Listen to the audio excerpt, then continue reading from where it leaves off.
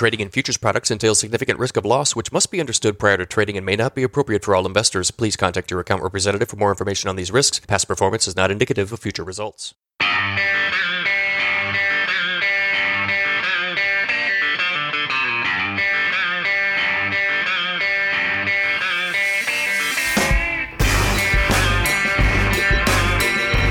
If you like grain markets and other stuff, you've come to the right place.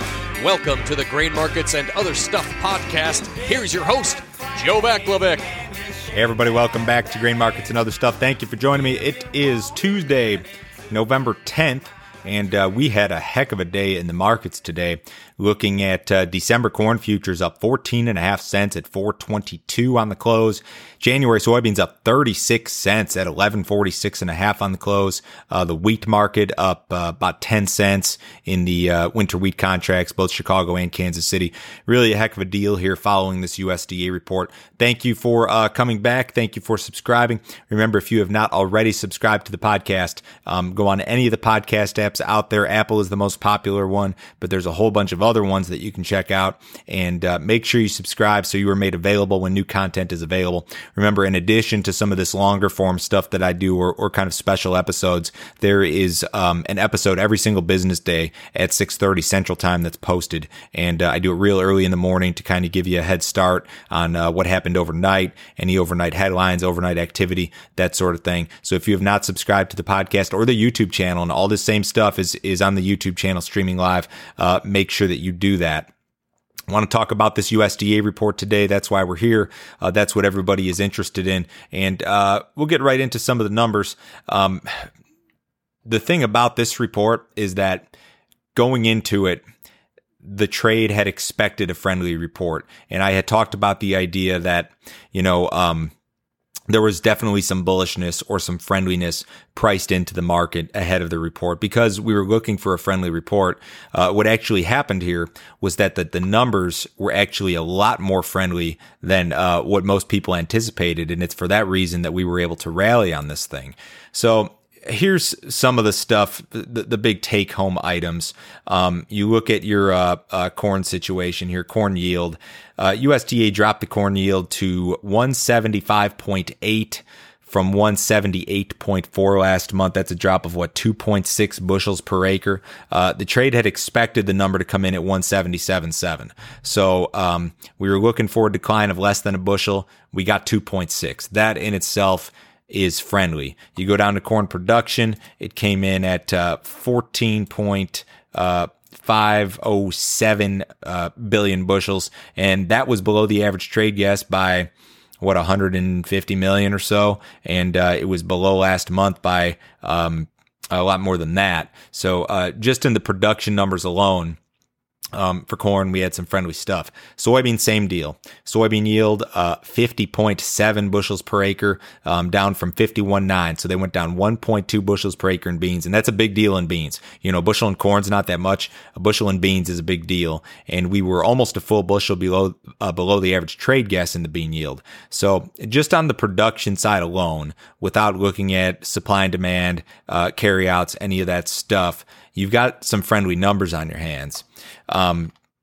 Looking at the carryouts, I'm going to talk mostly about the U.S. here. I'll get into the world stuff just very briefly. But we've now got a corn carryout projection of 1.7 billion bushels, and that's down from 2.17 last month. That is a big decline. We had a decline of 360 something million bushels in just 1 month to this carryout estimate for corn.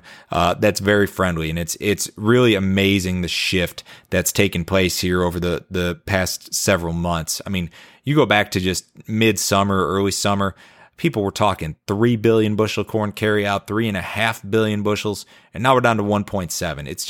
It's phenomenal.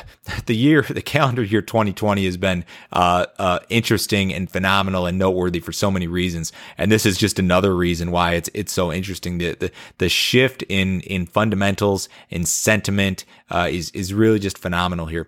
When you look at the soybeans, 190 million bushel carryout estimate. Keep in mind, these are the estimates that USDA is projecting at the end of the marketing year, which is August 31st next year. But at 190 million million bushels. I mean, they cut this thing by 100 million bushels in just one report. We were 290 last month. We were 45 million bushels below the average trade guess. In the wheat, really nothing super noteworthy. They made a very small decline to the carryout estimate, but the wheat's got kind of a little bit different story that I may talk about here for a moment. So one of the real important things here, or one of the statistics that I like to monitor when it comes to these reports is the stocks to use ratio. You know, as I've said before, the carryout numbers in themselves are just arbitrary numbers. What really matters is the correlation between how much corn or soybeans we have on hand and what we're going to have left over. And that's really a big deal. That's a better indicator, in my opinion, of the supply and demand situation rather than just the carryout number. So to look at the corn stocks first, USDA pegged the corn carryout again at 1.7 billion bushels for this new crop marketing year. That puts your stocks to use ratio down to 11.5% for the United States. The last time we were at a level like this was 2013. And in 2013, you were dealing with some prices in corn that were slightly different than what we've got today. You go to 2013 and you had a market that traded over $5 at one point early in 2014. You also had some lows there at down in the low $4 range. And then by the middle of 2014, you did have a reversion back to like that 320 type level.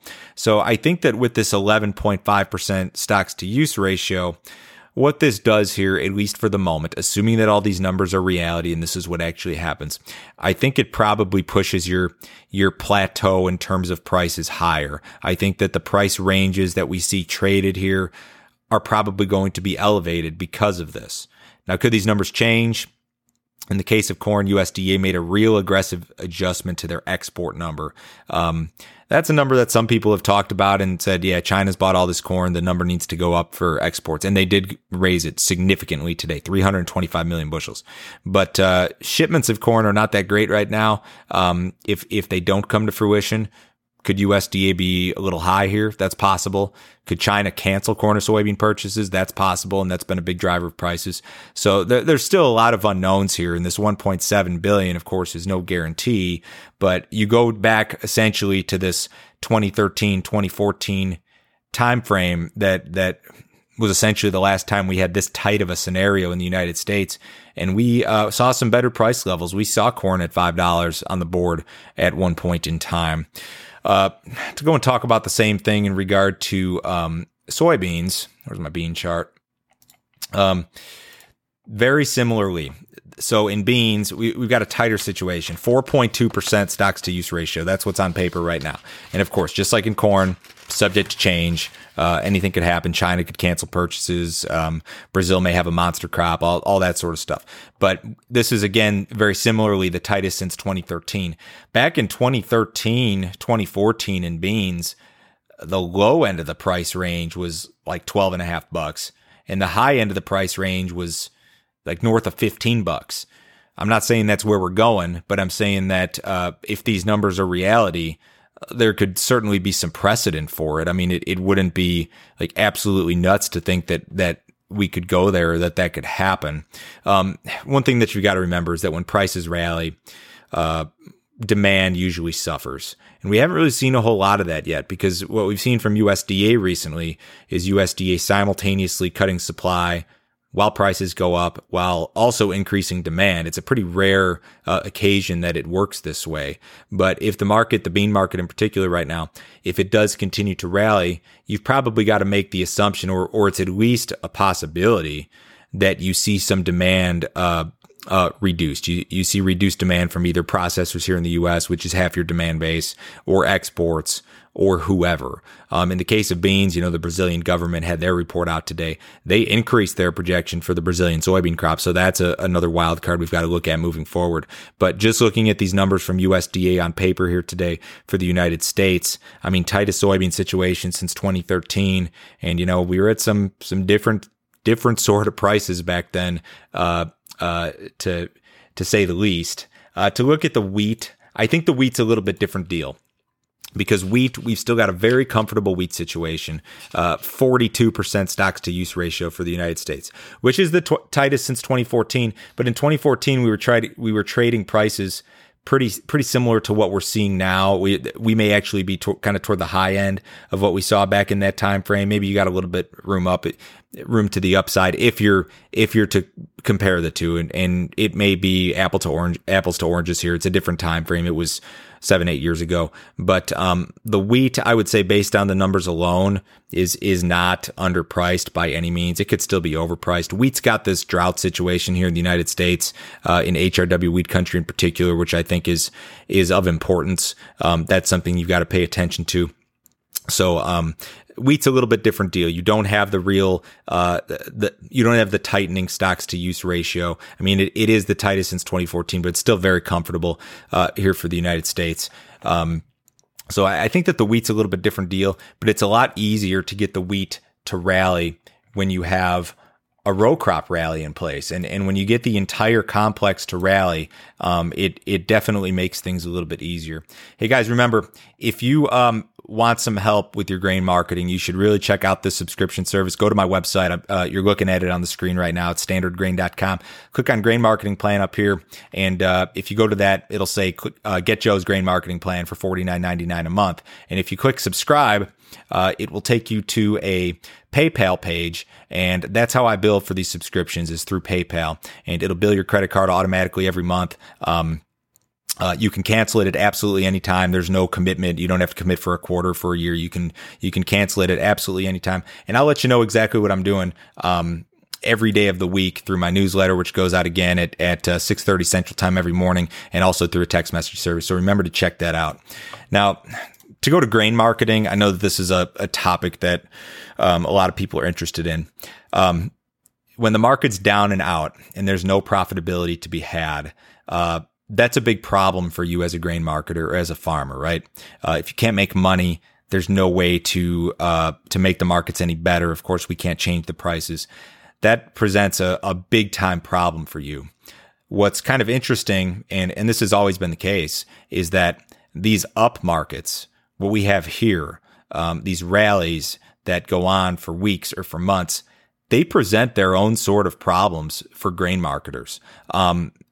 Here's one problem. I sold beans too early. I sold corn too early. Can I do anything to remedy that problem? Another problem is, should I sell now? Is this the top of the market, or is there another $2 in the soybean market, or is there another $1 in the corn market? Up markets like this, markets that present you with some degree of profitability, present their own problems. It's a much better set of problems. I very much prefer the set of problems that up markets present versus down markets. But it does present a set of problems. The stress of grain marketing does not go away with up markets. It can be just as stressful to deal with up markets as it can be with down markets. But just keep in mind, this is a better problem for you to have, to figure out how much money you're going to make growing corn or soybeans or whatever is a better problem than can I make money or how big of a loss I'm going to take. So just keep that in mind. Everybody's stressed out this year for a number of reasons, and grain marketing is not easy. We all know that. But just keep in mind that, when you're thinking about it or you're stressing about it or you're worried about the situation here, you're kicking yourself over bad sales or whatever, just keep in mind that this is a better problem to have than what we had 4 months ago, which was a market that offered no profitability, really no sign of relief. And now we've got some markets that offer us some profitability. They offer us an opportunity to make some money. And we hope that this continues into next year. Speaking of next year, December 21 corn closed at 405 3/4 today. Really nice looking action there. November 21 beans were up 17 cents at 1024 3/4. So that would be one of the things on my radar. Another thing that I've really got to keep an eye on here are these corn spreads. Believe it or not, the corn spreads, or some of them at least, didn't rally. Still 8 cents a carry from Dece to March in corn. Still 12 cents a carry from Dece to July in corn. That's going to be on my radar. 2021 marketing is going to be on my radar. What I have not marketed yet for 2020 is of course on my radar when it comes to marketing. I've had a lot of questions about re-ownership recently, and that's something that has to go on a case by case basis. One of the worst things that I've seen, in the grain marketing business and doing brokerage over the years is people losing money on the board, being long the board. If you lose money on a hedge position where you're short, you're protecting the downside, that's one thing. But to lose money being long the board when you as a farmer are already so inherently long is a big problem, and it really does not sit well with me when I see that sort of thing. So if you have questions about reownership, I'm not saying it's a bad thing, but it's not for everybody, and you've really, really, really got to understand what you're getting yourself involved in. Shoot me an email to info@standardgrain.com. You can comment on the YouTube channel here or whatever, but I'm easy to get a hold of. But if you have questions about it or you're trying to decide whether or not that's something that you should be interested in, by all means, let me know. I hope this was useful. Again, nice friendly report from USDA today. Really great looking markets. Some of the best prices that we've seen in a long time. Everyone have a great day today. I will talk to you in the morning.